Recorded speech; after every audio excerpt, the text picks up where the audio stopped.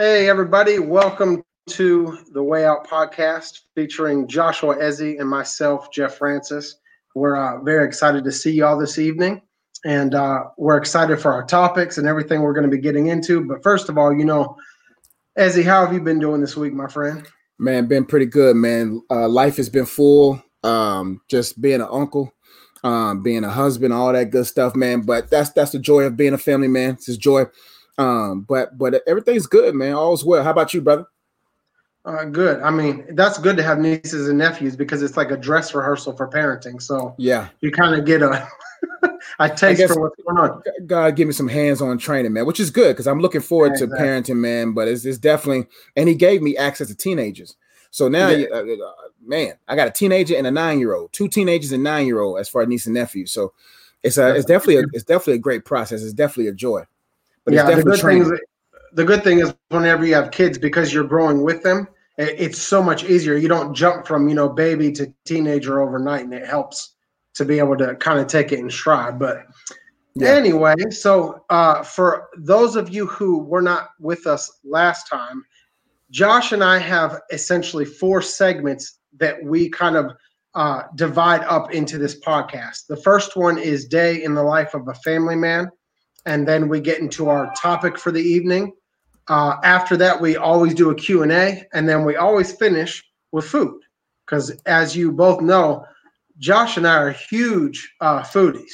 And big time. And so we're excited to do that. But so the first part, and you guys can begin to send in questions now and say hello and everything while we're waiting. If you have not subscribed, please hit the subscribe button below so that you can get a reminder for whenever we come on. Because this year we're doing every other Tuesday, right, Ezzy? Yeah. But then next year we're going to start doing every Tuesday or at least once a week, depending on the day. I think we'll still do Tuesdays. But for now, we'll do today. And then our next one, the last one of the year, will be on the 22nd of December.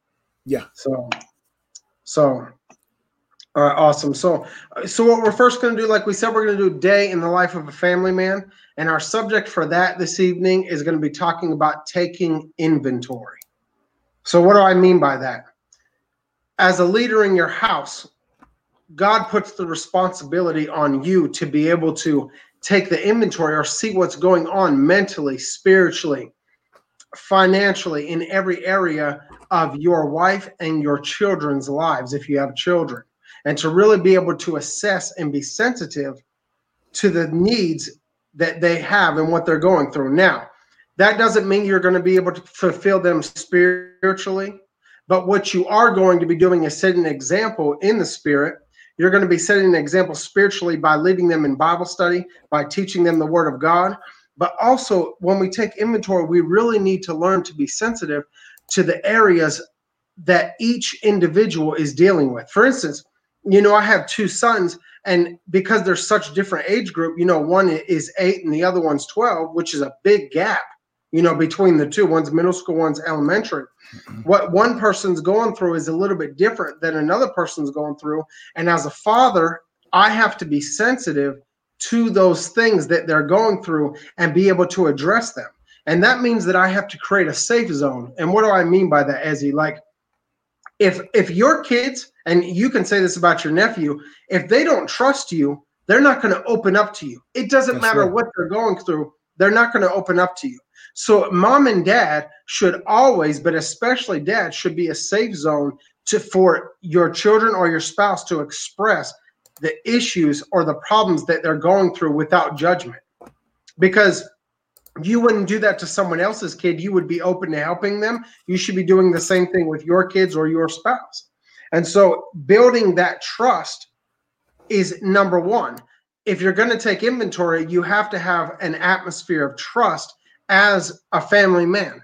If they cannot trust you, they're not going to come to you. And then, unfortunately, this society, as we've seen, if they can't trust you, they're going to go to somebody who shows them attention. And, I'm speaking to you fathers who have girls.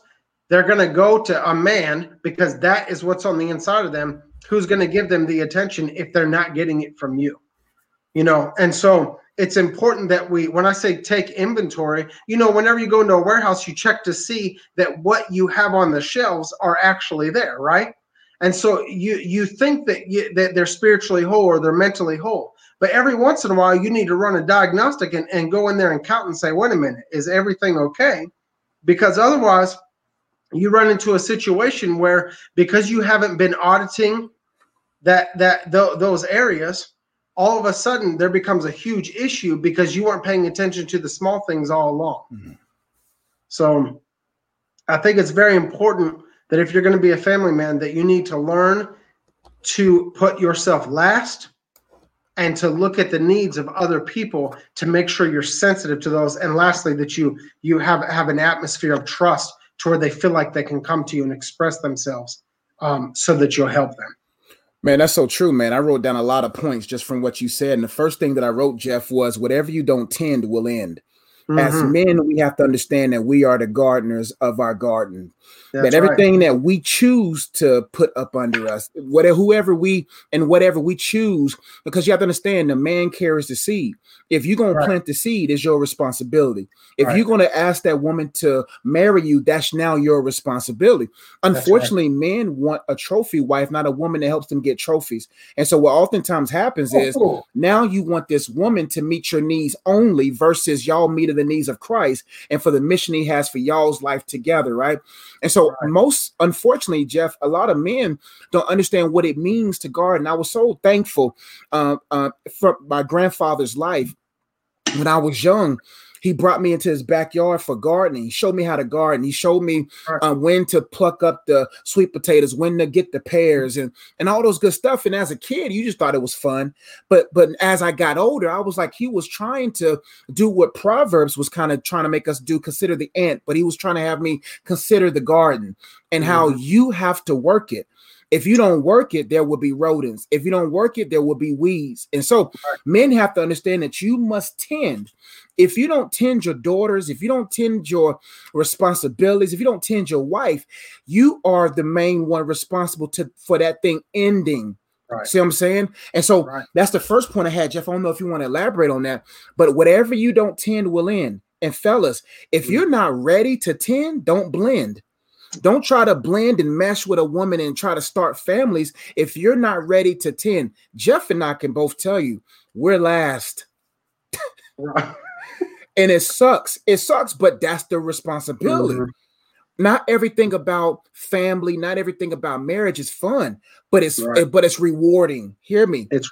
It's rewarding. It may not be fun always, but gardening, every process of success, there's parts of it that's not fun. Right. I mean, go ahead, Jeff. Yeah. No. Yeah. I was just saying, yeah, I mean, I agree with that. You know, in order for a seed to grow, it has to die. That's right. Period. It does not produce fruit unless it dies. And a man who is still alive in a relationship is a nightmare. He is like poison to that garden.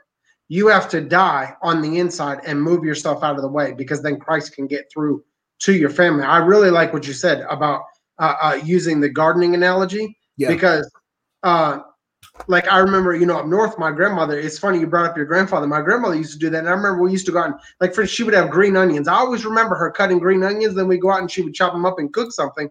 But she was always out in her garden, always tending, because she always had to pay attention to it to make sure, you know, maybe this area needed a little bit more water. That could be your son. Maybe this area needed a little bit of the soil to be messed with. That could be your wife. You know, it depends on what's going on, and that's how you garden that area. And it depends on the type of crop that you're trying to harvest on how you treat that type of gardening. You have to understand that each wife is different. Each child is different. Just like a watermelon, when it's planted differently, it's tended differently. Yes. The Holy Spirit is the only one that can enable you to tend properly. But unfortunately, like I said before, Jeff, a lot of men want a trophy wife. They just want something that looks good, because that's the mentality of a lot of men: accomplish, conquer, and fill up your trophy shelves. And unfortunately, a lot of women have become trophies And so men are looking for a particular woman that will help them in their business endeavors, that will help them whatever to make them look good for their good sake. But you have to understand that what if your wife's a watermelon? What if your wife's a pear? What if your wife's an apple? Right. Every tree, listen, some plants, some fruit need a certain type of climate. That's right. So there's a certain type of environment you have to produce in order for that tree to bloom and to produce fruit. One thing Pastor Gould said this Sunday, Jeff, that hit home was it is the man's responsibility to ensure that they wife bear fruit. Exactly. Washing them with the word, being patient. What does the word of God say? Being patient with them, for they are the weaker vessel, and all those kind of things.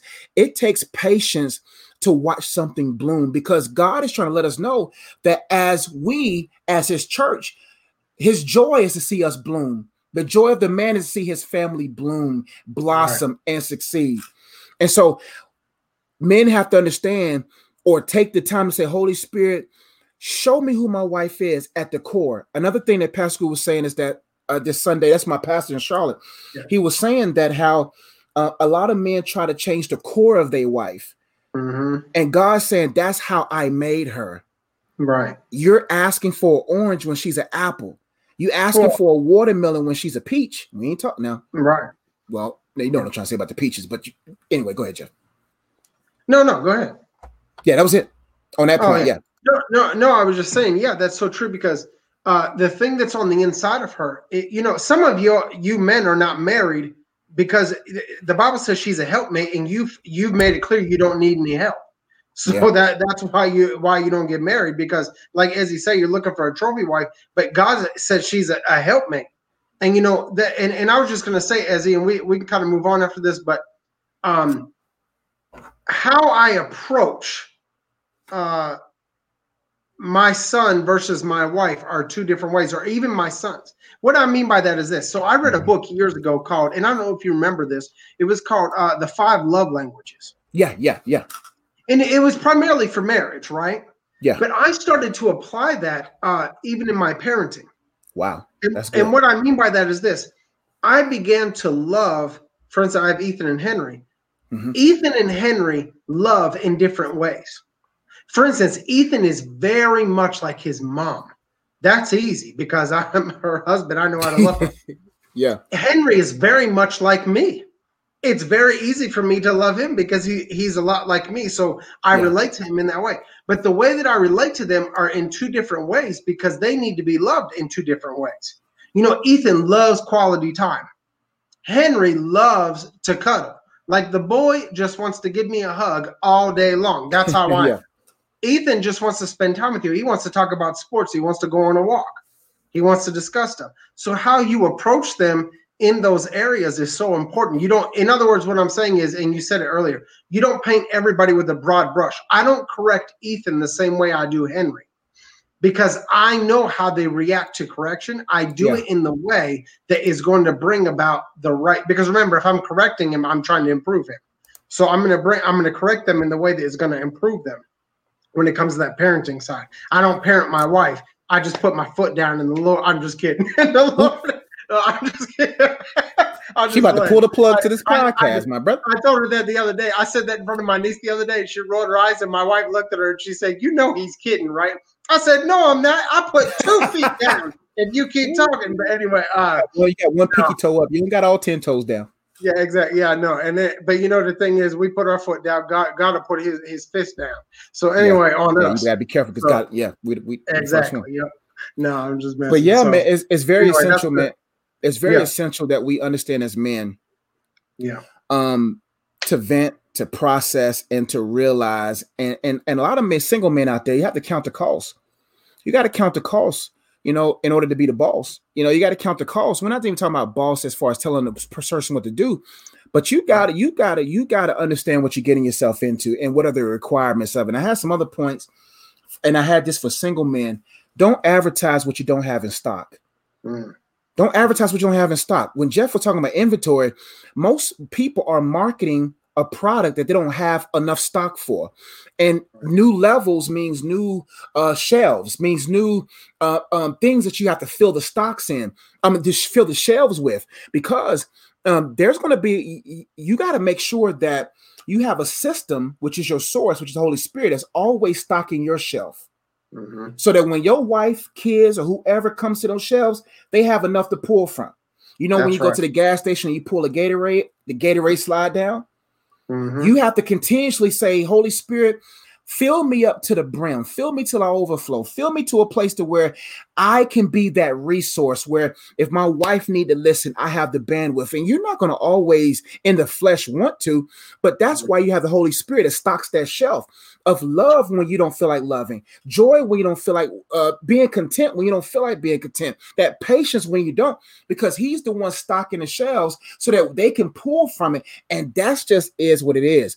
But don't advertise when you know you're not ready for business. Don't even open up a business and try to welcome a woman into an entity and you're not prepared yourself, right? And so it is our responsibility to ask the Father, hey, am I really ready for the next level?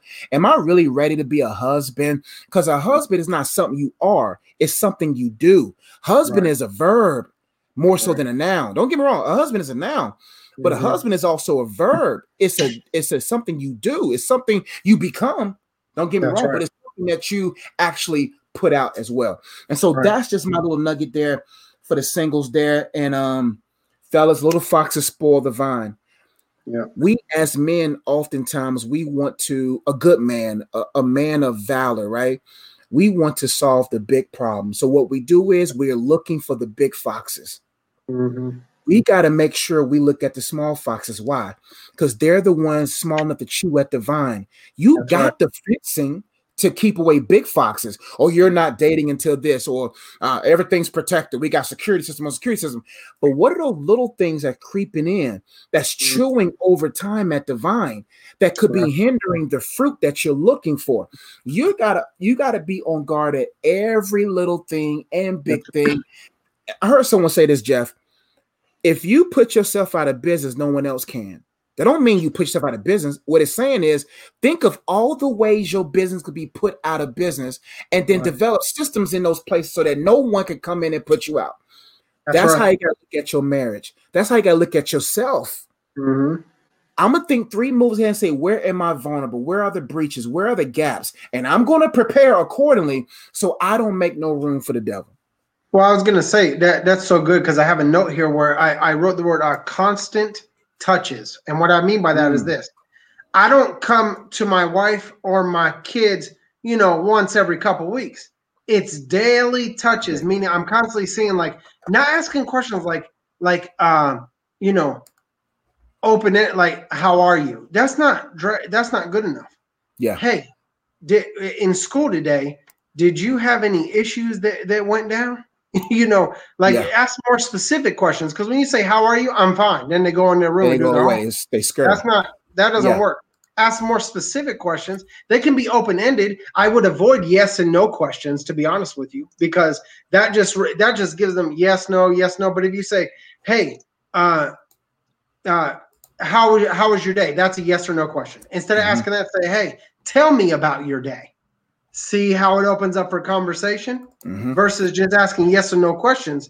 So whenever you say, tell me about your day, or tell me about an incident that happened there, blah, blah, blah, they can begin to expand. And we always try that with our boys because you want to do constant touches, because if you deal with the small things, the big things will take care of themselves 9 times out of 10, I promise. It's the small things, like you said, that need to be addressed. That's real, man. That was a good discussion, my brother. Yeah. I don't know. You have any more points on that? Nope, we're good. All right, well, let's get right into the next point. I'm going to go ahead and pull up the text. We're going to be going through Psalm 91. Jeff felt pressed on his heart, and I think it's necessary that we discuss a chapter that we both enjoy, a chapter that I'm sure we heard since we were little. And we're going to pull up Psalm 91. So go ahead and get your pen. Go ahead and get your pad. It's time for us to really get into God's word and really process what it means not to be in fear. But let me go ahead and pull the text up. And thank you so much for the super chat, Andra. Did I get it pulled up? There we go. Thank you so much for your donation. We greatly appreciate that. Thank y'all so much.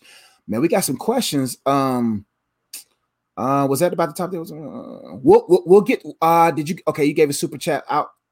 Let's go ahead and take this question, Jeff, because she gave. Let's check. Should a woman be complete? Man, y'all got all the good questions right now. Give us a chance. We'll get to the Q&A portion because I don't want to break the flow at the moment. But Andrea Drake, we'll get to your question and we'll get to the other ladies' questions as well, because I think y'all asking questions along the lines of what we shared just now. But let me go ahead and pull up the text real quick, and I'm gonna get right into it. I'm gonna read it. Excuse me. This text right here is by far, Jeff, probably my favorite chapter in the whole Bible, man. Yep. But let's go ahead and read. It says, "He who dwells in the shelter of the Most High will abide in the shadow of the Almighty." I love that. Key word is dwell. So remember, dwell and abide. I will say to the Lord, my refuge and my fortress, my God in whom I trust. That's a declaration. Remember that. Verse 3 says, for he will deliver you. Declaration leads to deliverance. For he will deliver you from the snare of the fowler and from the deadly pestilence. That's what a lot of people are facing right now. He will cover you with his pinions, and under his wings you will find refuge. His faithfulness is a shield and a buckler. You will not fear the terror of the night, nor the arrow that flies by day, nor the pestilence that stalks in darkness, nor the destruction that wastes at noonday. 1,000 may fall at your side, 10,000 at your right hand, but it will not come near you. You will only look with your eyes and see the recompense of the wicked, because you have made the Lord your dwelling place. See, I'm gonna get to that. See, some verses, Jeff, I can't speed through, man. I got to go around this curve, but I'm gonna go around and I'm gonna go around the block and I'm gonna come back to it. Because you have made the Lord your dwelling place, the Most High, who is my refuge. No evil. This is my mom's favorite part. This is my favorite. No evil shall be. I'm gonna go to New King James, but I'm gonna say it the way Mama taught. No evil shall befall you, neither shall any plague come nigh your dwelling or your tent, your apartment, your house, wherever you dwell. For he will command his angels concerning you to guard you in all your ways. On their hands they will bear you up, lest you strike your foot against a stone. You will tread on lions and the adder, the young lion and the serpent you will trample underfoot, because he hold fast to me in love. Hold fast to me in love. I will deliver him. I will protect him or her, because he or she knows my name. And this text is dense, brother. When he calls to me, I will answer him. I will be with him in trouble. I will rescue him and honor him. With long life, I will satisfy him and show him my salvation. Now, since I'm at the bottom of the text, Jeff, I gotta chew through this. It says, with long life, I will satisfy him or her and show him my salvation. You don't have to look to see the salvation, Lord. It will show itself. Right? Now let's start from the top, Jeff. Yep. The main theme of our discussion today is how to overcome fear or overcoming fear. This text right here is not poetry. It's not something metaphoric. This is truth. This is applicable to every believer. This right here is God's promise. And when we break this text verse by verse, I'm gonna go through it quickly, and I'm gonna let Jeff pull from however he wants to pull. But we are verse by verse people. We want to make sure, and we won't labor too long, because this verse right here gonna take us about 3 or 4 months to get through. But we're gonna drive with you like a student driver, and we're gonna drive through this. But we're gonna get through this by the help of the Holy Ghost. The first one says, "He who dwells in the shelter." The key thing here is dwell. Dwell means not considering, not in and out. That means I am here. I have made it my mission. I have made it my commitment. You can't face a fearful situation with fear in your tank. You got to prepare in the good times. You got to build your faith in the good times, because in this life, you will face trials and tribulations. But what does the word of God say, Jeff? Be of good cheer, for he's overcome the world. So you're going to face trials. But most people, they wait till negative situations occur to try to find if they got enough in the tank. No, you got to make a decision right now to make God your dwelling place. Right. It says, he who dwells in the shelter of the Most High will abide in the shadow of the Almighty. See, Jeff knows because he has children. I'm pretty sure that when they was afraid, where was they, Jeff? In your shadow, behind you. Underneath my arms, literally. Underneath your arms. The Bible says in the text, under his wing. In shadow. Kids love the shadow because they know I'm behind someone I believe in. Right. So when you understand that God is your refuge, he is your strength, he is your shelter, and he is the most high. I don't care how high the statistics are with the coronavirus. I don't care how high things are getting around you. You serve the most high, meaning the most high means he has a peripheral view. At one glance, God can see your past, your present, and your future at one glance because he's the most high. No matter how high society or people are in this world, they can't see what God sees in your life.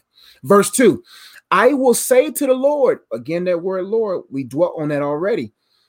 You hear what David is saying. He says, I will say. What is your word saying?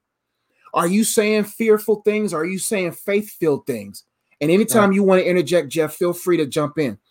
It says, I will say to the Lord, my covering, the person who's responsible for me. I will say to the Lord, my refuge and my fortress, my God in whom I trust. We as believers have to vocalize our faith. The spirit world operates off of the authenticity and the fervency of our words. Words have power. You got to let the spirit world know that is my God. Like if my nephew gets a bucket, that's my nephew. If I'm sure when I have kids, they're going to be like, that's my dad.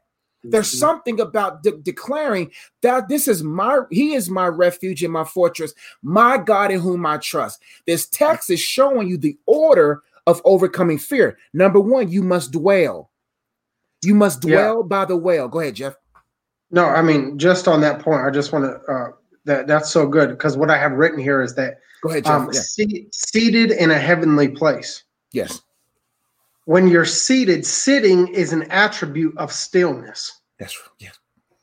And so a lot of times people get to the place where they're standing in a trench instead of being seated in a heavenly place.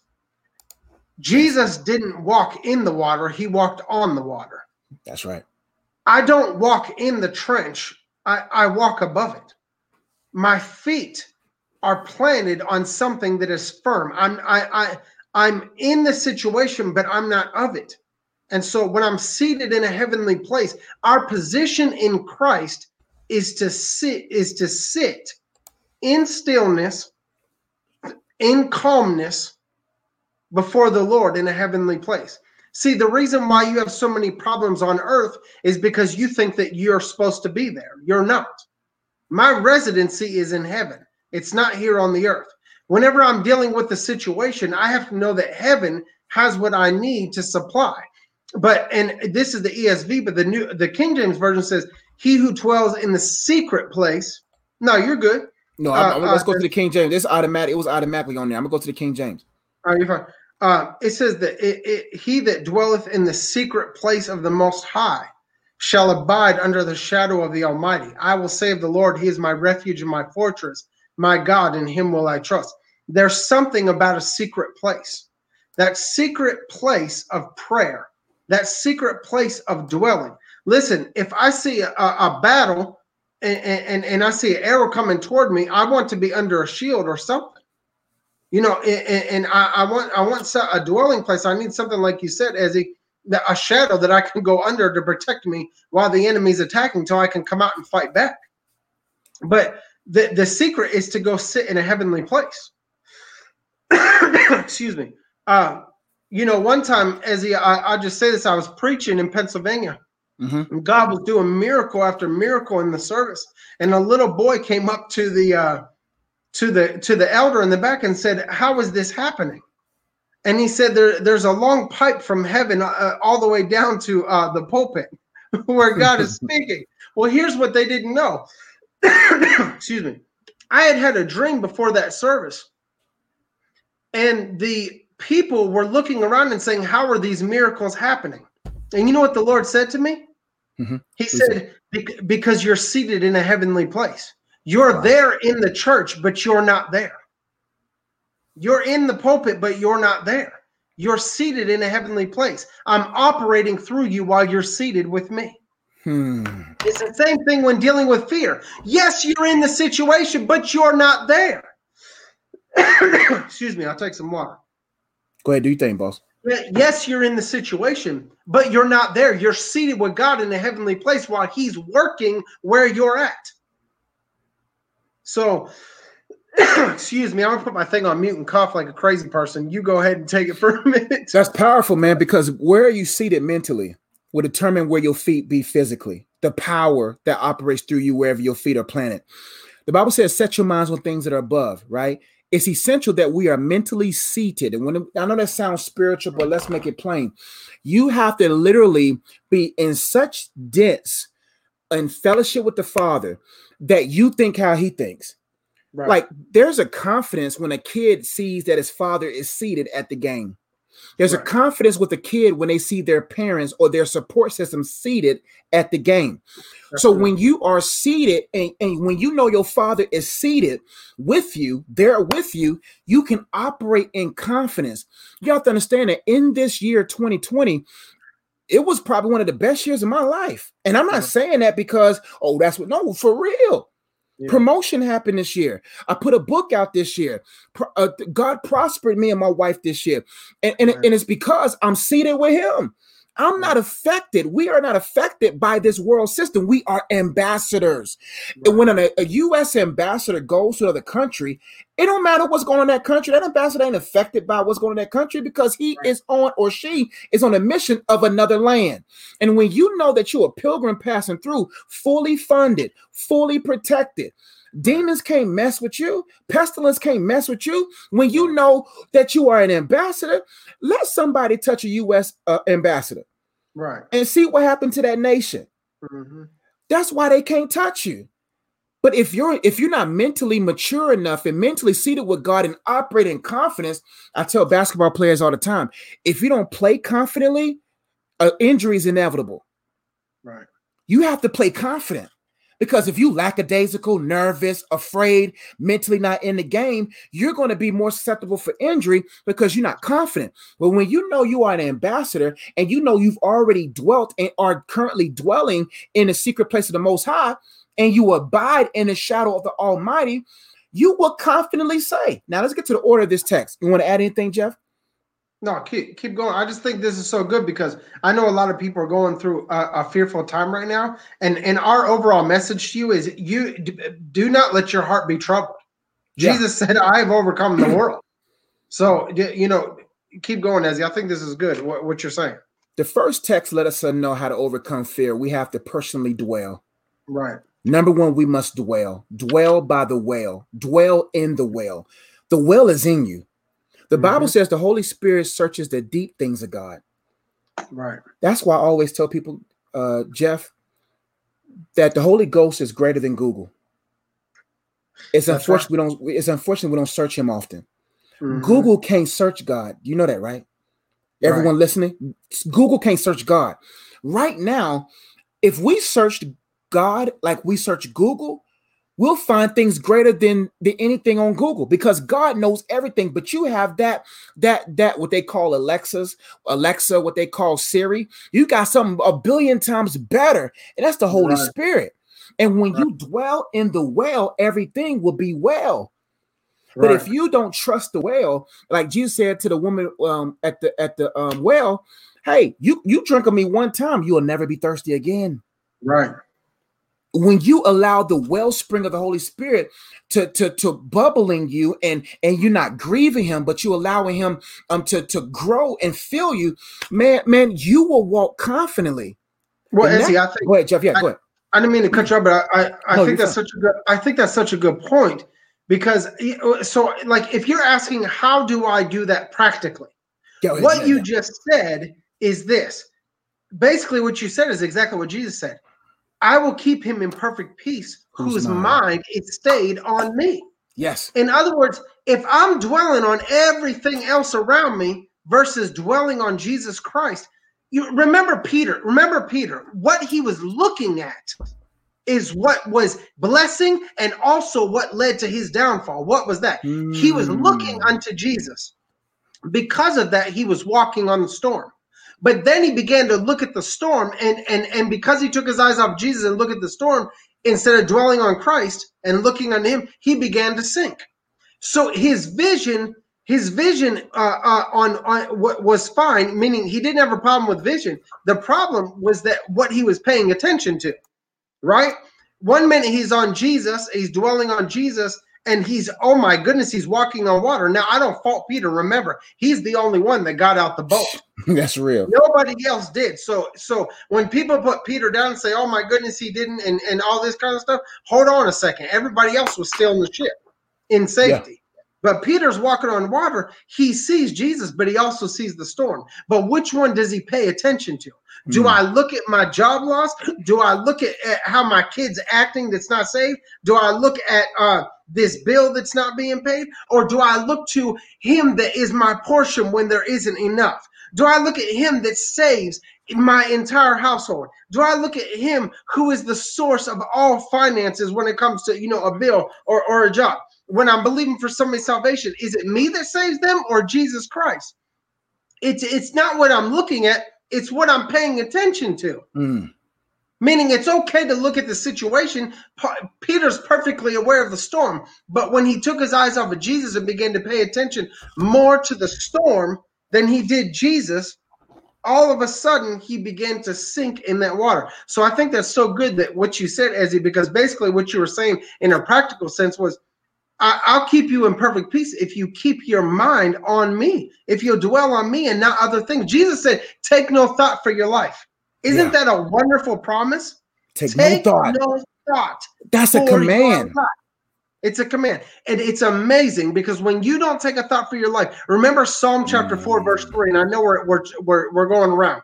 But Psalm 4, verse 3, it says that let me pull that up real quick because I'm forgetting where. Here, I'll tell you what it is. You good, bro? Yeah.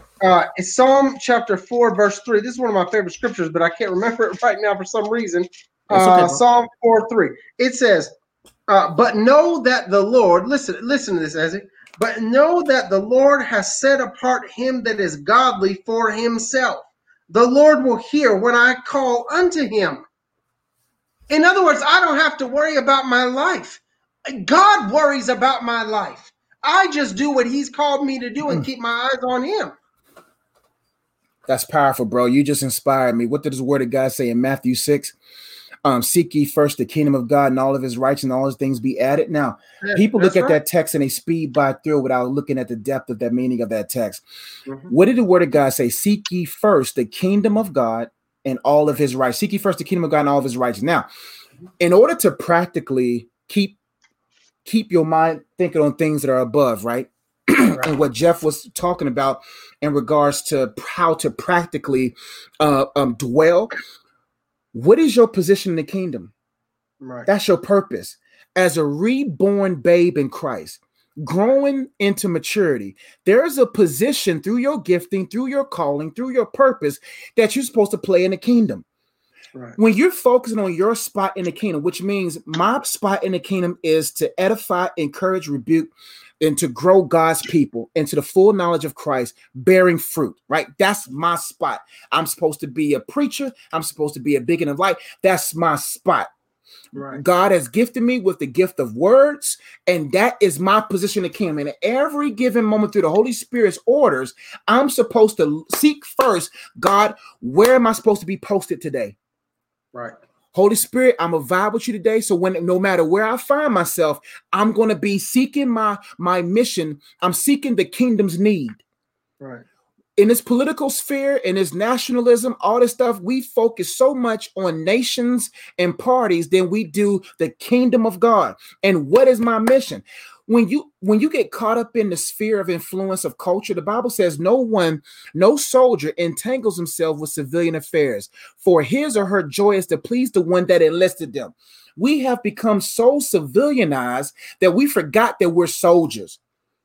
And we have to make sure that we are seeking what is my spot in the kingdom of God. And how else could you preoccupy your mind as you navigate life and dwell is how can I allow my righteous position in Christ, the righteousness that was imputed on me through the cross, How can I allow that to continuously make my deeds more righteous? I'm not looking to be more righteous in my works. I am inspired by the righteousness that has been imputed on me. Right.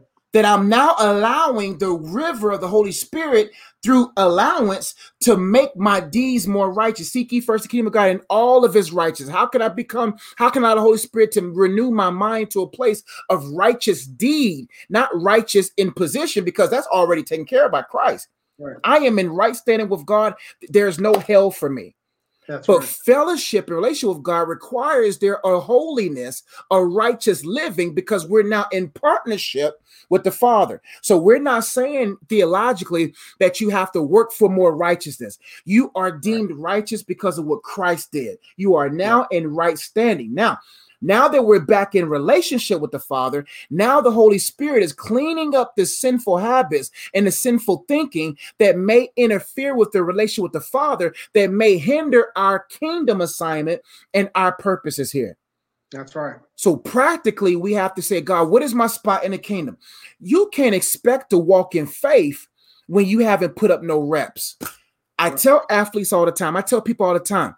And the young ladies and young men in my school who's looking to find their purpose, I say, in order to be confident, you got to get your reps up. If I know I shot 1,000 shots the day before, I'm not going to be afraid to take that shot in the game. So what we're trying to say is that if you want to be a better representation of Christ, you got to get your reps up. You got to be familiar with your weapon, which is the word of God. You got to be familiar about who you are in Christ, so that when you are in the corona season and viruses, all the pestilence by day and arrows by night and all this stuff, you can stand assured knowing, like the rest of the text we'll get to, if we get to them, because we got two preachers, that you are guaranteed protection when you dwell, and that you confess from your heart that you know the Lord is your refuge and your fortress, and that you trust him. Right. I mean, I wrote down something because of what you said. I said, when you focus on his priorities, he prioritizes you. Man. You know, you really, so don't think that Ezzy and I haven't been through. I mean, if you guys knew our backstory and the amount of fear that had tried to overtake our lives since we were very young, we won't get into that right now necessarily, but it has been, and I know me and Ezzy know each other, so we know our backstories. I can speak for him and he can speak for me. Yeah, for sure. Like, we both know that we have been through the ringer, but I want you to know something. When Shadrach, Meshach, and Abednego were about to be thrown into the fire, did you hear fear in their voice or in their? No, you didn't, because they did not dwell in that same realm that people who do not know God dwell. Yeah. They were dwelling in a secret place. That's why when they walk through the fire, they're just walking into the secret place where the Heavenly Father is. He's right there with them. Man. They're always walking into a secret place. The world thinks it's like punishment or things are going to happen. Your job loss is a promotion because you're walking into a secret place. Whatever you're going through, you're walking into a secret place. You don't have, I love Lion, Witch, and the Wardrobe. Narnia. Yeah. They're walking into a wardrobe, but they're not. They're walking into a secret place, into another world. Bro. You see what I'm saying? When you turn those things that were meant for evil around and say, God, they're using this. They're using the lion's den to destroy me. I'm going to use it as a prayer room. I'm going to use it as an arena for your glory to come in and show out. God, they're throwing me into the fire. But Lord God, I'm not going into their fire. I'm going into yours because you're in your fire. You can't burn me if I've already. Oh, my goodness. That's what I'm saying. Wow. I knew what you was going to say. I like, Jeff, brother. Exactly. That's powerful, exactly. brother. Yeah, so don't think that we haven't gone through fear or that we're not walking in it. The difference is this. We're still learning, but we learn to not allow those things to disrupt us. Because like Ezzy said, and like I've said before that, he said we're an ambassador. What's that mean? We're in that country, but we're not of it. So I don't operate by the laws of that country. I operate by the jurisdiction of the country that I came from. That means that there are certain, for instance, you can be in another country, but me as a U.S. citizen, as an ambassador, I have a right in the U.S. embassy that not even you who live in that country have a right to, because of the embassy that is set apart for me. And so whenever I go into a realm, whenever I go into the workplace, whenever I go into my unsaved family members, whenever I go into any venture or anything that God has called me to, remember, I have a citizenship in heaven. I'm seated in a heavenly place. So I don't operate the same way you do, because the realm that I'm operating in is different than the realm you're operating in. And my realm is greater than your realm. It has to be. Like, for instance, I wrote, you have to believe that the one who is overcoming is greater than the actual thing that you're dealing with. You know, because you're dealing with two situations, right, Ezzy? You're dealing with the fear of it and then the it itself. Yeah. See what I'm saying? So for instance, there's the if we get something like, okay, I'm just going to use an example, like you can't pay a bill. There's fear of poverty versus actually having to deal with the bill itself, right? It's two different things. God says, I want you to deal with the fear part. I'll take care of the bill. The bill isn't the issue. Yeah. Your fear is what is the issue. It's separate from the actual issue itself. And what happens is that fear imprisons people. That's and so when they're in prison, they cannot get out on the battlefield. And if you don't battle, you can never have a victory. That's why David, remember whenever the armies of Saul were going out against Goliath, they were so petrified with fear, they couldn't even get on the battlefield. But David comes along because he's conquered the thing that is kept them in bondage. And as a result, he's able to defeat the thing that they're afraid of. And so it's important that we, sorry, I just saw Kenny Mack posted. All right. That boy be Kenny, anyway, so what I'm saying is, like, are you dealing with fear or the issue? A lot of times the issue isn't as bad as you think it's going to be. Remember, sometimes we go through things because that's the only way that God's going to get glory. Sometimes we go through things because that's the only way that somebody who is not saved can look and see, how is it that they can walk through the fire when my own soldiers died from the heat? How is it possible? Something on the inside of them must be different. What is it? I need what they have, but they're never going to need what you have if they don't see what you've got. And the only way they're ever going to see what you've got is if you go through what they themselves could never make it through on their own. That's why they're baffled, because they can't understand why other soldiers are dying because the fire's too hot, but you're walking in like you're going to the beach and there's no problem. Amen?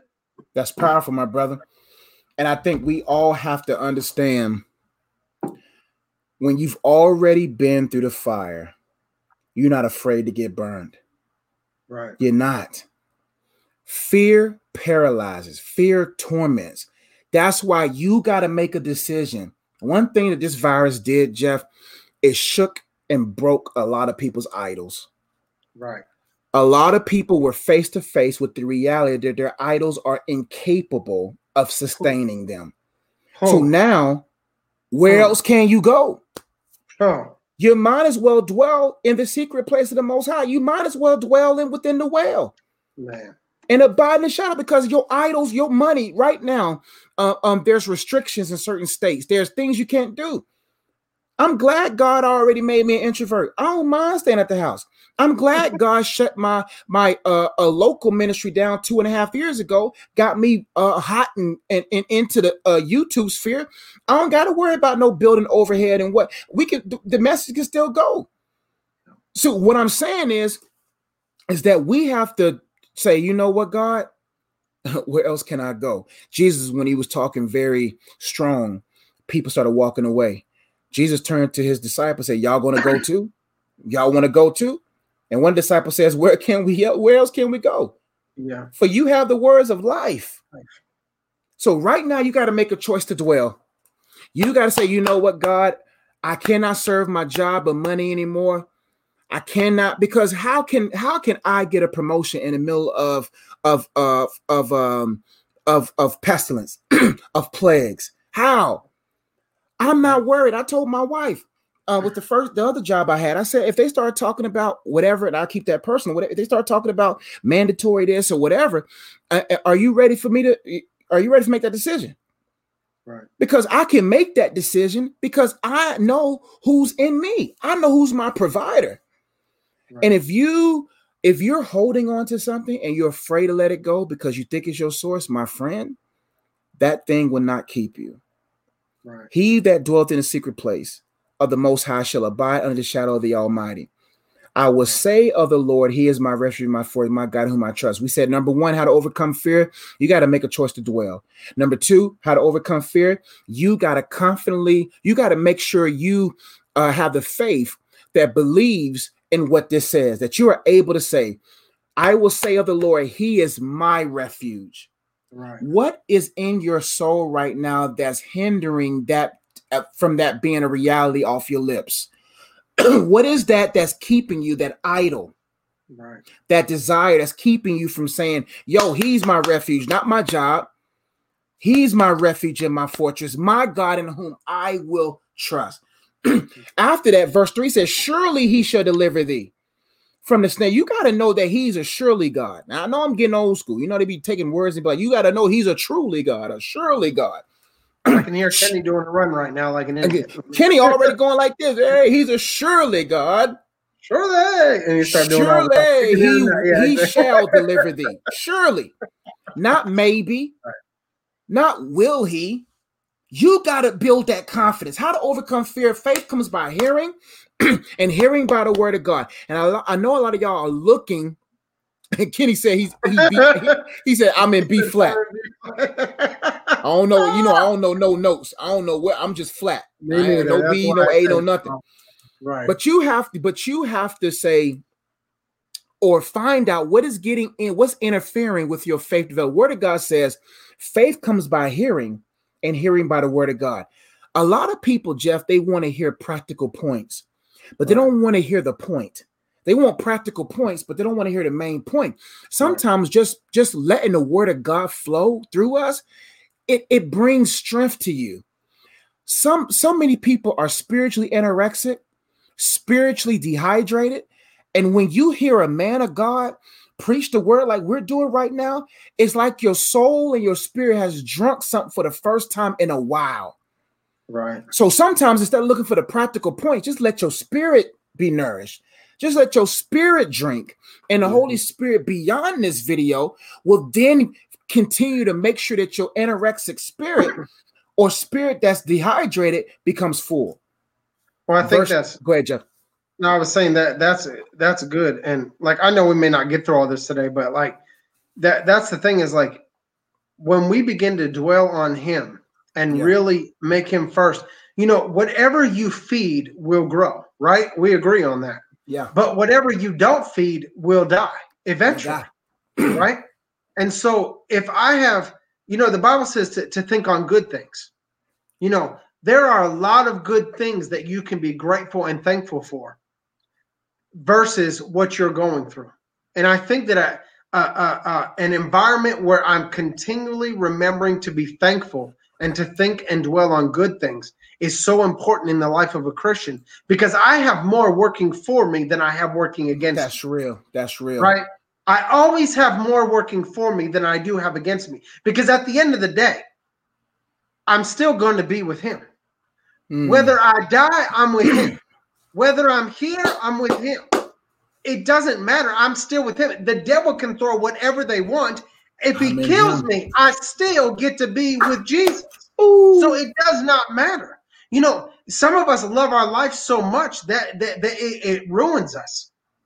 And instead of loving Jesus, we love our life more than we love Jesus. And so as a result, like you go over into, and by the way, I recommend this book. I want to tell you, it's called The Heavenly Man. And it's about this Chinese missionary. It is the hands down #1 best book, Christian book I've ever read in my entire life.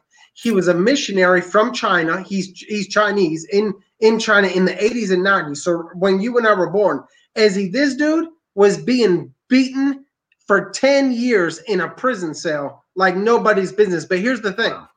He was supernatural. He would get up when he escaped, the Holy Spirit said, get up and walk out the door. All of a sudden, all the doors unlocked. He walked in front of 20 guards, and not a single one saw him as he walked out the front door, got into a cab, and drove away and fled the country. I'm telling you, it is the best book you will ever read. At one point, he fasted from water and food. I'm not kidding you. I think 90 days. Wow. Water and food. It was supernatural that God brought him through. But what I'm saying is, he dealt with so much fear, and yet he trusted God. The devil would try to push in, but he wouldn't pay attention to it, because eventually things begin to die if you do not feed them. Whenever you're dwelling on negative thoughts, and that's another thing. I really feel like this is for somebody out there. One of the reasons why you're always living in fear is because the people that you listen to. Yeah. You are always around people that are always talking negative and are always looking at the wrong side of the situation, because they live on earth and they are ambassadors for the devil, versus you living in heaven and you're an ambassador for Christ and listening to the word of God.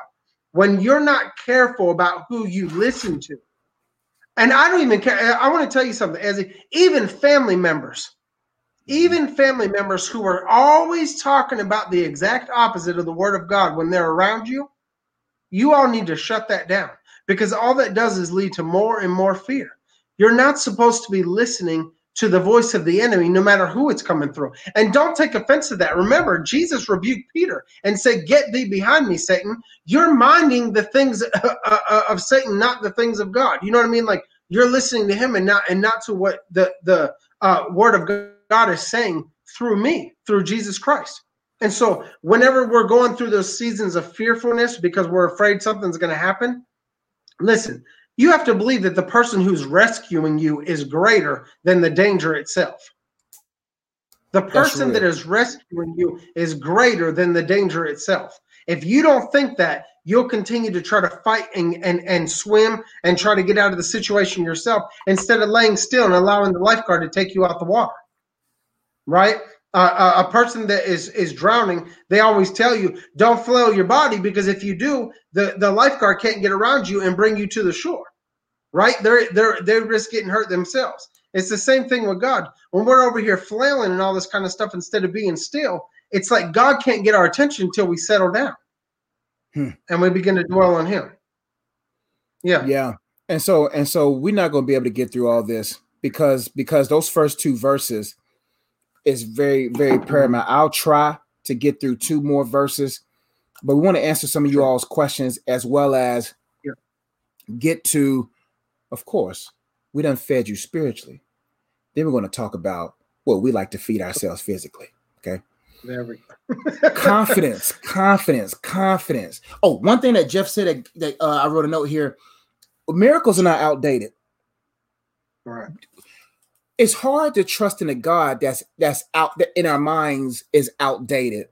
There are certain sectors of the Christian community that don't believe that God does miracles, that believes that God doesn't do things. And I think they don't want to believe in it because of the work that may have, that the sacrifice, not work, but the sacrifice you may have to make. I don't want to say works, but sacrifices. There's a certain level of spiritual maturity, a certain level of spiritual power that operates in a person's life that is sacrificial. Right. It's hard for God to live through you when you're alive. But if you're constantly dead to yourself, you will begin to say, I'm not going to walk in fear because I know miracles are still prevalent.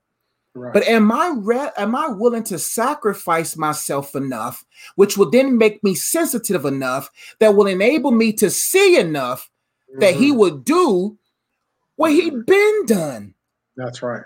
So if something happens and pestilence come, you can believe in Psalm 91 that 1,000 can fall on my left through coronavirus and 10,000 can fall at my right through the virus or any pestilence or anything, but it will not come towards me because I'm dwelling in the secret place.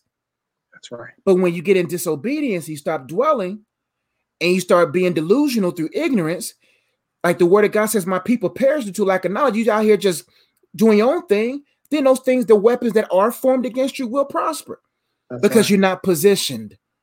Right. And so I hope y'all got something out of that. But I mean, Jeff, what do you think? You think we should stop there and maybe come back next week? Yeah, I think we can stop there for now and just go into it. I mean, I think that we covered the main thing, which is this. At the end of the day, to overcome fear, you have to dwell in the secret place. Hands down, that's the main thing that we focus on, is that no matter what we're going through, we're dwelling in him and not dwelling on the thing that we're actually afraid of, right? Because God is greater than the fear that we're dealing with. That's real. And that's real. Divine 15, first question I saw, then I'm gonna go ahead and scroll up and look at the questions from earlier, because it was also pertaining to what we're saying. So we're gonna start with one that's on topic, and then we'll scroll up and get to I believe it was Audra. I hope I said your name right. We'll get to your question as well. But Divine 15 says, tips for creating a prayer closet, war room, and should I include my vision board in the prayer closet? I don't know if you want to tackle that first, Jeff, or. So very simply, I mean, I would just say any place can be a prayer closet. It does not matter. Now, if you're in your home, you might have a specific place wherever you can get away and can be secluded and spend time with the Lord without distractions. Can be a secret place. But like, I'm like a pastor that I used to serve under. I can fall asleep anywhere. It's the same thing with prayer. I can pray anywhere. I can be in the middle of a crowd and turn it into a secret place and into a dwelling room.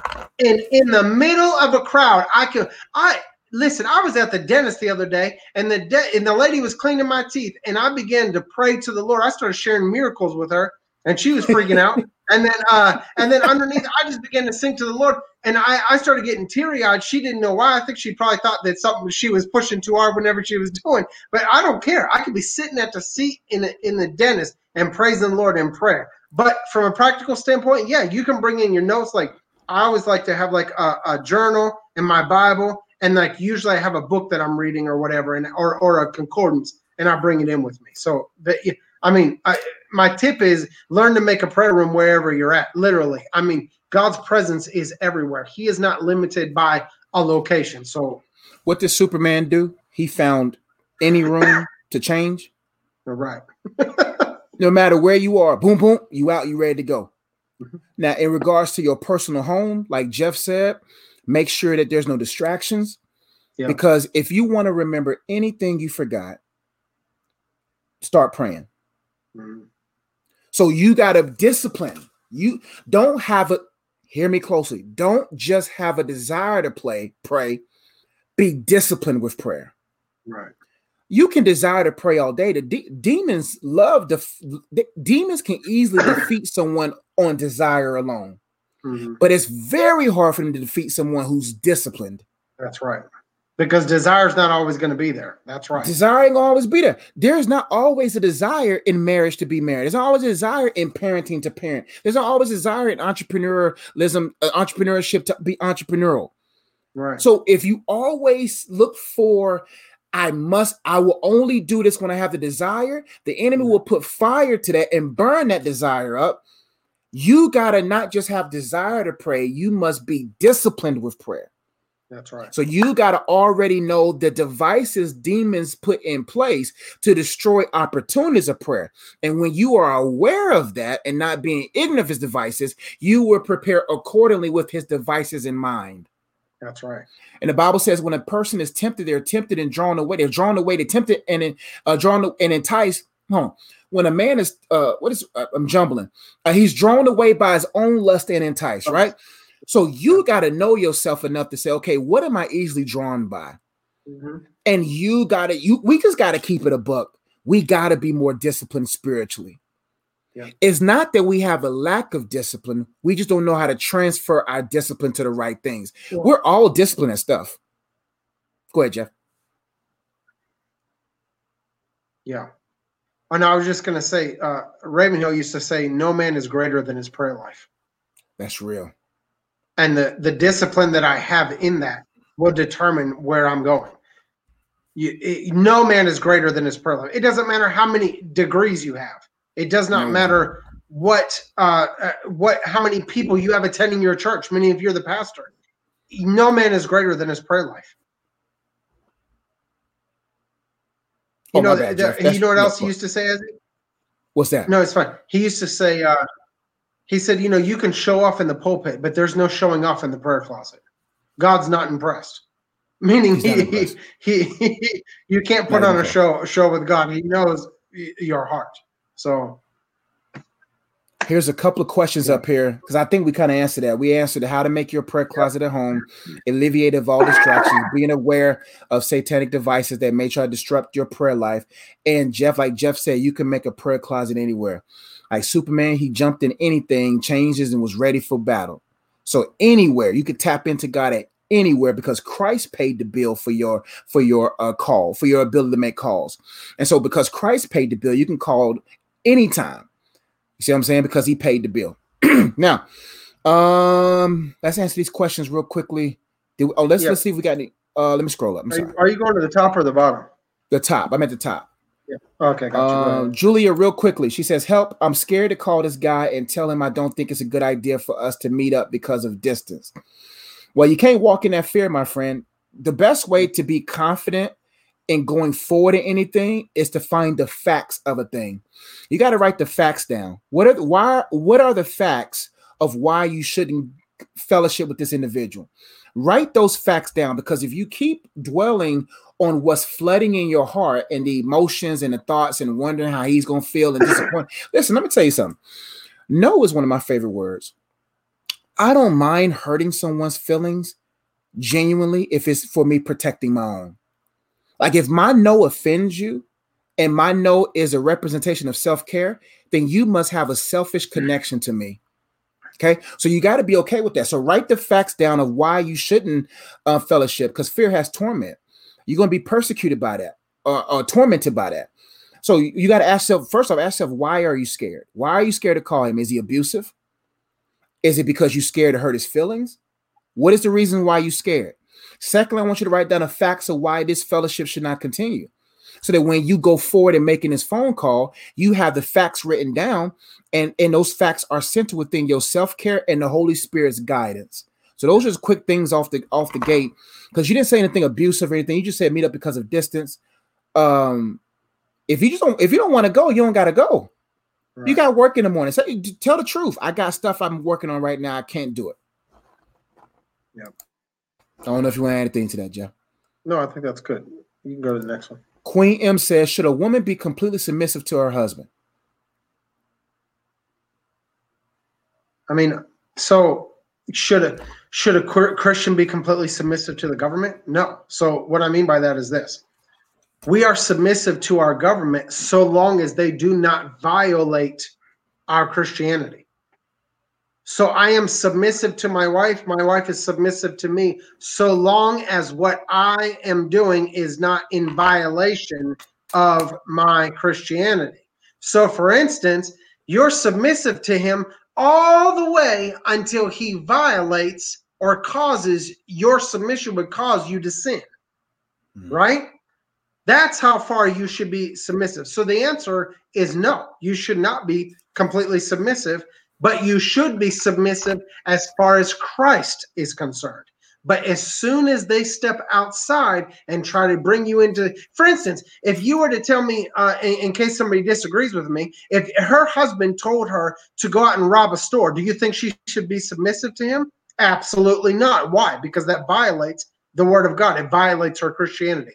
So I'm only submissive to the point where my Christianity, my relationship with God is not violated. Is not violated. So the answer is no to that. I ain't saying nothing else. That right there, that was it. That was good, man. Yeah. Deshaun Adams says, how do you view being esteemed in self? We often speak of self-love, worth, and esteem. How does it differ from being esteemed in God? Great question. Go ahead, Jeff. No, you can go ahead, but let me tell you something. Where in the Bible does it say to esteem self? It does not say that. It says die. My wife and I were talking about that the other day. I am sick to death of all this. Exactly. This absolute nonsense, especially of this upcoming generation. And yes, I'm heated, but I can't. The selfishness to its core is to think that I'm more important. It is absolute ridiculous. When I am loved by God and I know God loves me, myself is already taken care of because he's working on the inside of me, meaning my worth is not in myself, it's in Christ. It should be Christ esteem, not self-esteem. Think about that. To if I be lifted up. Exactly. He said, if I be lifted up, not if you be lifted up. Am I supposed to esteem self?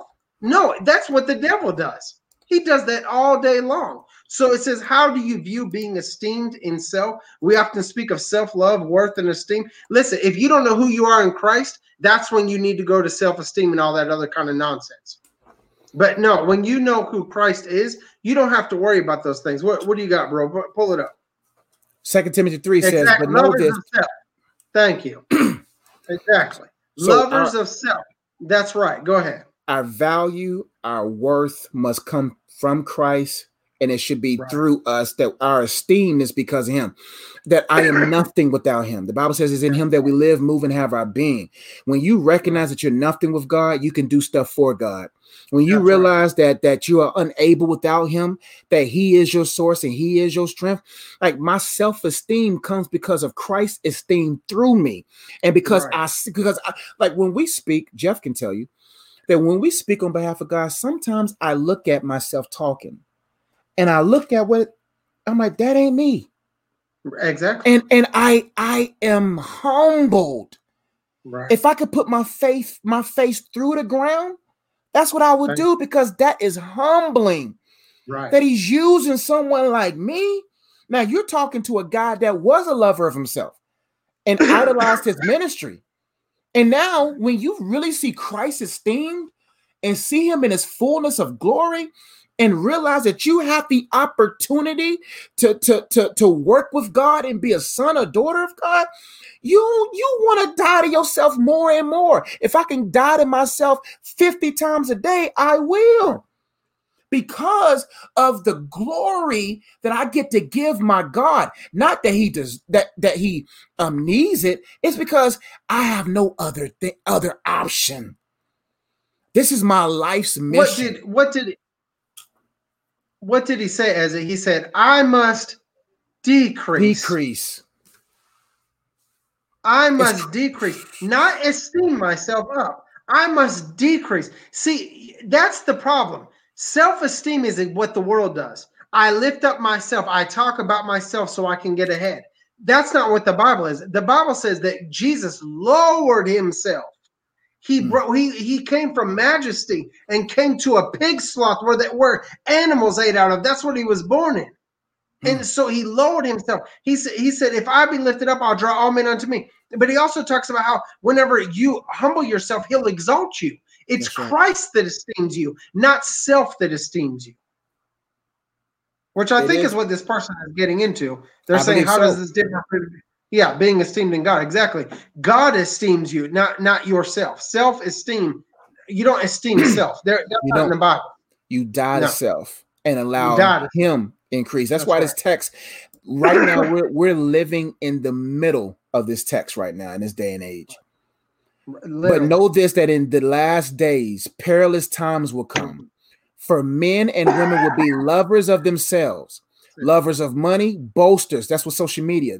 Come on now. Mm-hmm. Boasters, proud, blasphemers, disobedient to parents, unthankful, unholy, unloving, unforgiving, slanderers, without self-control, brutal, despisers of good, traitors, headstrong, haughty, lovers of pleasure rather than lovers of God, having a form of godliness, but denying its power. And from such people turn away. For of this sort are those who, that's going deeper. But right there, that's today. Is that not? That's today. That's today. That's 100% today. That is every single. That's every single person in Hollywood. All the people in the media. It's everybody you see. is that scripture right there, and you should run for it. Says, and from such turn away, run for your life. Run away. And let me tell you this: run for your life. You judge a person by their fruit. Who are they esteeming? Right. Who are they esteeming? Is it all? Look at these preachers right now. All their Instagrams is all about them. Pictures of themselves, pictures of their wife, pictures of this, pictures. All, but where is Christ in this? Christ is a byproduct. Christ has become a means to an end. They using his gospel as a means to an end for this evidence here. And they're perpetuating an imagery that is allowing a lot of babes in Christ or non-converts, hand-raised Christian only, signed on a sheet of paper, but not no seal of the Holy Spirit in there on their forehead. Man, I don't want to go deeper, man, because that right there is just. And I'll just say this, as me and my another guy, Josh, were talking about this morning. They have a lot of really good props, and one of their props is Christianity. Yeah, meaning it's a false Christianity. That's one of their props, and it's quite scary because Jesus has to be magnified, not Jeff, not Josh. The moment we get in the way, he moves us out of the way. We know. Listen, man. Like we done been through our phases, man. This is a gentleman here, Jeff. Yep. I believe this is a guy. Yeah. There's a woman I love very much, but I know things wouldn't work out between us, and I am not to be so in love with her. But no matter how much time has passed, I still feel the same way about her. To answer your question real quickly, there's an idolatry there. And there's another level up under that idolatry. There's probably a wound. Anytime we try to make someone else, or anytime we try to fill that void with someone else, we realize they don't have the capacity to be that. Everyone's hole in their heart is God's size, right? The Holy Spirit is required to fill that hole and to fill the holes within your soul realm, right? So the first thing I would ask you is did something happen in your formative years? Was there abandonment issues? Because I know I gravitated to relationships strongly because of abandonment. Like I was obnoxious to women. You see what I'm saying? Because of my abandonment. You see what I'm saying? And so you got to look at the deep wound and ask yourself, was there abandonment? Was there rejection? Was there abuse? Because if there's a void there, it may be difficult for you to let her go because you want her so badly so that you can feel complete. But you have to understand, you will never be able to compliment a woman unless you're completed in Christ. We were never meant to be completed or to complete someone. We were only created to compliment someone. You see what I'm saying? So when Jeff and I wear suits, the tie is whole by itself. Right. The suit jacket is whole by itself. The shirt is whole by itself. The belt is whole by itself. The pants are whole by themselves. The socks are whole by themselves. The shoes are whole by themselves. None of those things are completing the outfit. They're complementing each other, making the outfit what it is. Right. So in order for my marriage to be held, I have to first be whole. Wholeness doesn't mean perfection, my friend.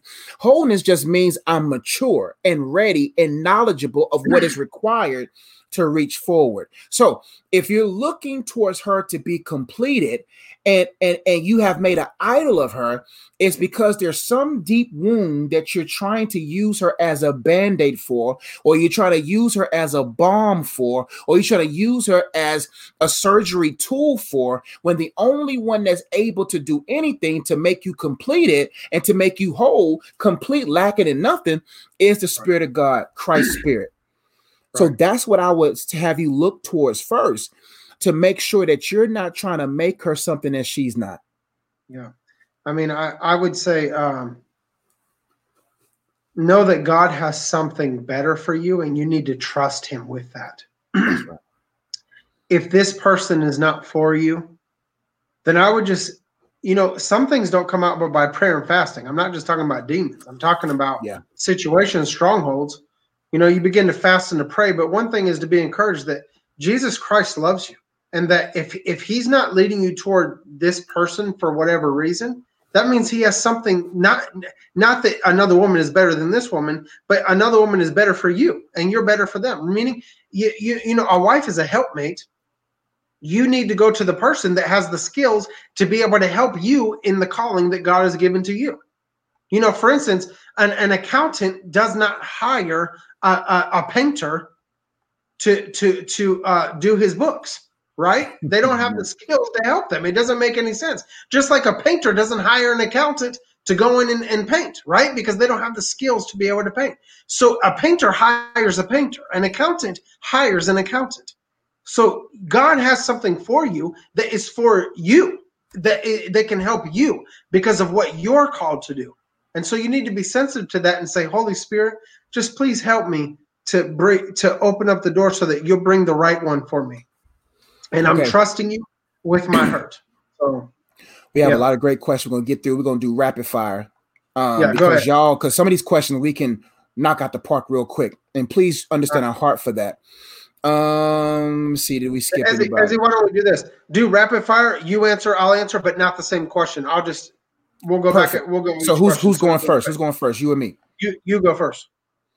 We already talked about how. Pick a question. I don't care. Whatever you want. We already talked about how to overcome fear. I think that person was just talking about that same thing there. How to How to overcome being pursued by someone in order to marry.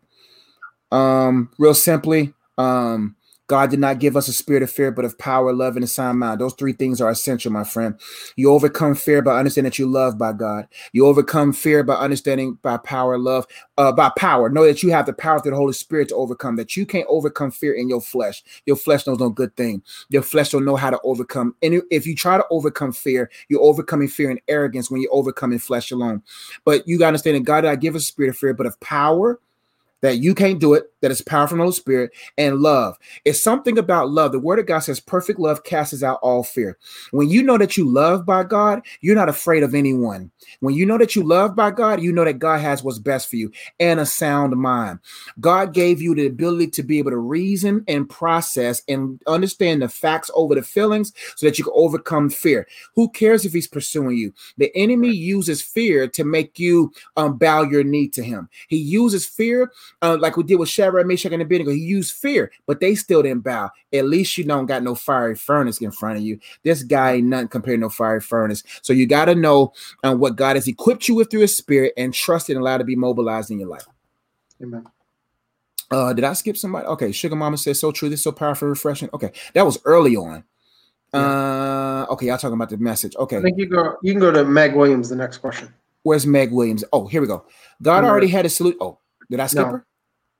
Let me see where you're at. Yeah, you did. Go way up where Sugar Mama said, hold on. Go back up to where you just were on the yes, up above that though, the one above that.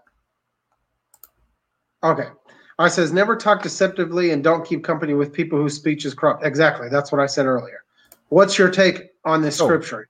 No, that's fine. She's asking a question. All right, what's your take on the scripture on this verse and go down to the next question? Because I think she's asking a double question. Okay. Is this verse restricting me from being friends with certain people? Well, it's restricting you from acquainting with certain people, absolutely. But should I stop being friends with everyone who isn't feeding me spiritually? Not necessarily, because God calls you to feed them. But you need to be careful about people who are corrupt, obviously, meaning you do not want to be around people as far as buddy. You know, you have to be careful who you go around because you don't want bad company corrupts good character, right? And so when it says don't keep company with people whose speech is corrupt, that's what I was talking about earlier. Be careful what you put yourself around. You cannot always help the situations that you're in because, for instance, that person may be a family member.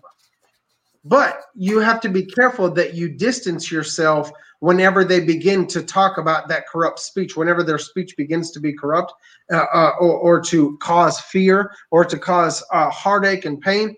Begin to distance yourself because whatever you put yourself around, eventually, whatever you listen to, you're going to become. The more you listen to certain things, the more you're going to believe it, and then you're going to start to act out. Whereas if you spend time with the Word and you spend time with good people, like there's a reason Ezzy and I are friends. versus somebody else. There's an absolute reason why. Because he and I, since our days in college, have always lifted each other up back and forth. Same thing with our friend Kenny and Adam and a few other people. We have always lifted each other up. It's better to just put yourself around good people. And I'll be honest with you, when I was in college and I first got saved, those people who had corrupt speech and weren't acting right, eventually they walked away from me. If you're living righteous, you won't have to walk away from them. They'll walk away from you. I'm telling you, because they're going to convert and they're going to join you, or the devil in them is going to hate the light in you. It's going to run the other way. So that's what I would say. Just live a godly life in front of them, because you may be the influence that God has there, but I wouldn't go out and make friends with people that you know are going to bring you down and all that kind of stuff. Eventually, the relationship is not going to go anywhere, and they're going to walk away. That's good, bro. Sonko Bishops, hi guys. Is it a must to be in your dad's church if you're not feeling connected with God? You got to be where God wants you to be, my friend. If following God is going to offend people, and if God doesn't want you in your dad's church, and this is why you got to make sure you're led by God, because you got to ask yourself why you're not feeling connected. I know you, so I'm not sitting there saying you're naive to this, but what you have to also understand is making sure you're not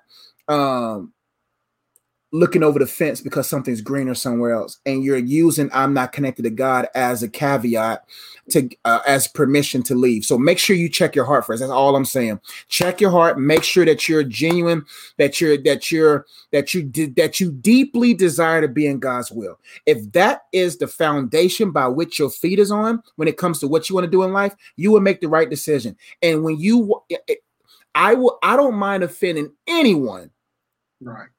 If I'm in obedience to God. Simple as that, fam. That's very good. Wendy says, hi, I'm currently, who is it? Whitney? Okay. Hi, I'm currently a junior in college and have fear that I'm going in the wrong location and in the wrong major. Well, before I finish that, 90% of the people that major, they don't follow through with that major anyway. So that's fine. I didn't. And so I don't think Ezzy did either. So sometimes I feel that I am wasting my time. At the end of the day, listen, God is guiding your footsteps. He'll bless you in the way that you're going. As long as you're faithful to him and you're being open to the Holy Spirit telling you what to do, that's the most important thing. Lord, guide my footsteps. The Bible says that if I acknowledge him in all my ways, he will direct my paths. It's very simple. If I acknowledge him in all my ways, he's going to direct my path. Lord, show me where you want me to be, the major you want me to be in. If I have to fast and pray, I'm acknowledging you, and God will guide your footsteps. So whenever you're making major life decisions, you should always fast. I think Ezzy would agree with that. Every major life decision, whether going to church, what major to pick, who to marry, what job to do, all that kind of stuff, you should always fast and pray. So I'll leave it at that. That's powerful, man. Did my mouse just die? Oh, there we go. Okay. There we go. My sister's watching. Hey, Shantae. Hey. Thank you for watching. That's family. See, starting, this is our last question, I see. Is there any error in posting a lot of selfies on social media if it's for your business? You just got to check your heart. Are you the business? I'm not being sarcastic, but I'm saying, are you the business? If you just posting a selfie like some people do, and hear my heart, where they'll post a selfie of themselves and then post a scripture in the whatever that they put, that to me. See, you gotta understand, people may be able to fool a lot of people, but you can't fool those who are real. You can't fool those who know the deal. And so real recognize real. You just got to check your heart. If you're the business, like if you wearing your clothes, you see what I'm saying? And you have a clothing line or something like that. So you have to take pictures of you in your garments. That's cool. But if your looks has nothing to do with your business, then you have to ask yourself, what am I doing? Are you using your looks as a marketing tool to draw attention? I'm telling you, there's two things that'll draw things to you. Number one, if he be lifted up, he'll draw things. Number two, excellence. And make sure you have a good product. The greatest marketing tool is word of mouth. It's always been. So you don't want to overly market something because you think, well, my looks will garner me more attention. No, just keep living godly, keep living righteously because you're the imputed righteousness of Jesus, and make sure you have a good product and you have good business and good services, and you'll be straight, my friend. But you check your own heart. You know, I don't got to tell you. You know whether or not you're doing it because of selfish, because of hurt. And you got to ask yourself, am I doing this because I have low self-esteem? If God is esteemed in your life and you're steamrolling in that direction, my friend, then the more of you'll show. The less of you'll show, I'm sorry. And the more of your product and your excellence and who he is to you, the more they'll be seen. All right. So guess what time it is? Since we're at the 1 hour and 30-minute marker, we're going to talk about our top 3 sides. And my picture doesn't really do a service of what it is I'm trying to show you. Oh, well, that has wine in it, so I'll go ahead and take it. I didn't know that was, I'm just joking. Anyway, our top 3 sides. Maybe that's Martinelli. Maybe that's peach juice. Sanctified grape juice. All right, go ahead. Maybe they're doing communion. They might be doing that.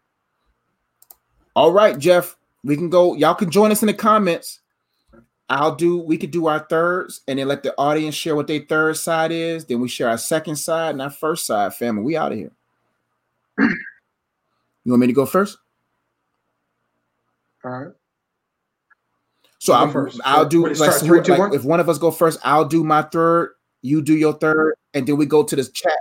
Yeah. We go to the chat, they do their third, and then after everybody show their third, then we go to our second, and then we go to our first. Yeah. My number 3. That's great. Yeah.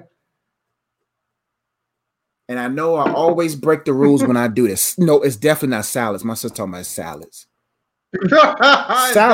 Salad is not even in my top 100. My number 3 is any potato. This is for a holiday. Oh, for holidays? Oh, snap. Oh, this holiday stuff. Okay, so my favorite holiday potato, because we don't have fries for holidays. You don't do that. My favorite holiday potato, mashed potatoes and gravy. We're not talking about the whipped mashed potatoes. We're talking about the mashed potato with the chunks in them. I'm talking about mashed potatoes that I don't want no baby mashed potatoes. I want a mashed potato like I swallow as soon as it's in my mouth. No, I want to be able to chew my mashed potatoes. Right. I want to enjoy I want to enjoy the different consistency of my mashed potatoes. So if I was to pick a potato for the holidays, my number 3 would be mashed potatoes. Man, no. Mashed potatoes cannot beat sweet potato casserole, bro. Yeah, that's hard. Sweet potato, anything mashed. Oh, my aunt and my mom makes the best sweet potatoes. Sweet potatoes number 3. All right, so mine is similar, but mine is mashed potatoes. I do love sweet potato casserole, but being from up north, I didn't have really good sweet potato casserole until I moved down south, and it's great down here. But our mashed potatoes, my grandmother used to do the ones with the skins on, and then the other one did with the skin off. I actually like it with the skin on. I like it with the skin on. Yeah, and my mom, and so when I make my mashed potatoes, I do them whipped with a little bit of chunk in them, but I add heavy cream, and then I add Tony seasoning, sugar, butter, and sour cream, and I mix it, and it is to die for. So that's when I say mashed potatoes, that's what I mean. My wife, only my rib can say something like this. Oh, Christmas breakfast hash browns. I forgot that Christmas. I'm still thinking about Thanksgiving. I forgot about the Christmas breakfast. Oh, my bad, sis. My sis said her number 3 was salad. My bad. I ain't mean to. Oh. I do love salad. It's in my top 50, not 101 like Ezzy. Yeah, but not for a holiday. Not for a holiday. I don't want salad. Maybe like green bean casserole. Whitney says coleslaw. I hate coleslaw with a passion. I hate anything with mayonnaise in it, bro. All right, so so that's everybody's number 3. Man, I might just boost mashed potatoes up to number 3 because not everybody sweet potato casserole. Black eyed peas. Oh man, I forgot. Yeah, I'm still sticking with mashed potatoes for mine. I'm not a black eyed peas. Black eyed peas is probably top 5 holiday side, maybe top 7. Okay, my number 2. My number 2. Dressing. That's what I got. But I call it stuffing. So you call it dressing because you're from down south. Yeah, but you call it stuff. here's the thing. When you said that, I want you to tell me what what stuffing is to you, or dressing is, and I'm going to describe what stuffing is. Tell me what yours has in it, so I understand, and then I'll explain. It depends on who's making the dressing. No, but for you, your favorite. What's your favorite? Man, I like dressing that has a lot of chunks in there, bro. But what kind of bread do y'all use and everything? What all? I don't know what my mom and them do. All I know is the finished product. I like the dressing that's got chunks. Is it cornbread or no? No. Okay, good. So whenever I hear dressing down south, I hear a lot of people use like cornbread, but me, I use actual like Italian bread. I don't know what you're talking, Jeff. I'm not in the kitchen at the time. Okay, I don't have kids yet. You know what I'm saying? Is it yellow? No, dressing is not yellow. It's brown. Okay, well, the cornbread dressing is, isn't it? Oh, my wife said it is cornbread. See, sorry. Exactly. Thank you, Brittany. No, that's what I was saying. So down south, they eat dressing that has cornbread, but up north, we don't use that. We use like Italian bread or like a French loaf. That's stuffing, bro. I think we use cornbread. That's what I use as stuffing. Yes. So we do, babe. We use cornbread. Oh. So you like dressing, I like stuffing. They're two different things. Yes. They're two different. Stuffing is like on top of the stove, right? Dressing's in the stove. No. So no. Stuffing's in the stove, but the difference is I thought that if you took stuffing and you put it in the turkey, it's called stuffing, whereas if it's outside the turkey, they call it dressing, but that's wrong. I guess. Yeah, because I make my stuffing outside of the turkey the same way I make it inside the turkey, but I'm saying your dressing is cornbread. My stuffing is regular white bread. See, I don't mind calling stuffing if I'm stuffing me. But I'm saying you should call it stuffing or dressing because you like it with cornbread. That's what dressing is, I believe, in the South. But up north, stuffing is where we use like Italian bread. We cut it up and then we add in chicken broth and poultry seasoning and celery and onions and tons of butter. And we cook it for like 5 hours in the oven and stir it every 15 minutes. And it's amazing. But yeah, it's just two different things, I think. So all I do, Jeff, I show up and eat. Yeah, I know. That's what Brittany said. She said you just eat. I just wanted to clarify because both of us said stuffing or dressing for our number two, but it's two different things. That's two different things. And I the reason why I love dressing is because it's like a meal by itself. Dressing is probably the one side. I think dressing brings the plate together. Yes, I love dressing. Dressing has a way to say, "Hey, yo, macaroni and cheese. I know you don't want to touch the green beans. I know you don't want to touch this. But if you let me touch all y'all, if y'all let me be in the midst, it brings the plate together, just like sweet potato casserole does. Sweet potato casserole and dressing has a way of bringing the plate together. I think the reason why that is because like mashed potatoes and stuff like that, I love it. But like you can have mashed potatoes any day of the week. That's true. And even my number one, which I'm not going to say what it is, and I know it's the exact same thing as you, but we can have that any day of the week. But rarely do you have dressing or stuffing, only on holidays, right? Like I don't have it. I rarely have it like during the, just on a random time. So yeah, I think it does bring it together. I think it makes it stand out. Yeah. What's y'all's number two? We both said dressing for our number two. Shantae said dressing doesn't take 5 hours. Hey, Shantae, mine does because it's the best in the world. Ooh, hey. So, I'm joking. Homemade cranberry sauce with dressing. Now, I don't know about the cranberry sauce. My wife likes cranberry sauce. No, I can't get that with cranberry sauce. Nope. My sauce is the sweet potato casserole. Have you had the Publix sub, Thanksgiving sub that has stuffing and cranberry sauce and turkey and all that kind of stuff in it? Man, all I go to Publix for is my wife's turmeric and chicken wings. I need to explore Publix more. Go and get their subs and their brownies are the best on earth. And you need to get there and get their sub.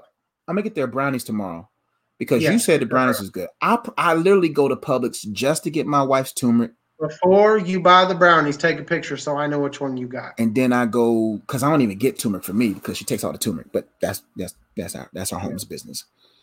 Turmeric is good. What? I'm gonna leave that right there because how blasphemous is that you would have that at number two. Now, if you're saying that's number one, I back off. So you already know I think my number one side. Yep. Not mac and cheese. That's for the kids. Macaroni and cheese. Baked. I'm sorry. Ooh, I almost a bit disrespectful. Baked macaroni and cheese. Not the one that you swirl. Not the one that you get from a pot. Those are good in their timing, in their place when there's kids around. That's all that's on the stove. Yep. But when that thing come out of the oven, man. Yep. Your number one is collard greens, Shantae? My sister says her number one is collard greens. She said she likes salad. So you don't like macaroni and cheese? Shantae, tell me your top three. You said number three. She said coleslaw. No, she said greens is maybe number 6. Greens?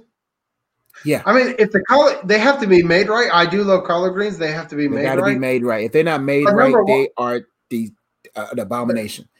But number one, hands down, is macaroni and cheese. Hands down. It's not even a discussion. It will always be number one. Bro, you are my brother from another mother and from another color, bro. Yeah, it will always be number one. Always. Do you remember the macaroni and cheese when we preached in Montgomery that Uncle Billy took us to in that crack hotel or motel up on the hill? I can't remember, bro.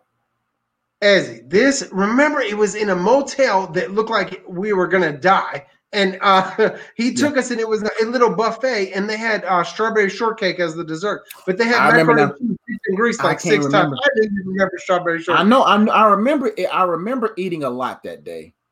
That was the best macaroni and cheese I ever had in my life. That and Kenny's mom's mac and cheese. I don't know if you've had that, but that's amazing. My wife says collard greens and macaroni and cheese are second. What? I understand. Dressing's number 1. See, this is wisdom. This is wisdom right here.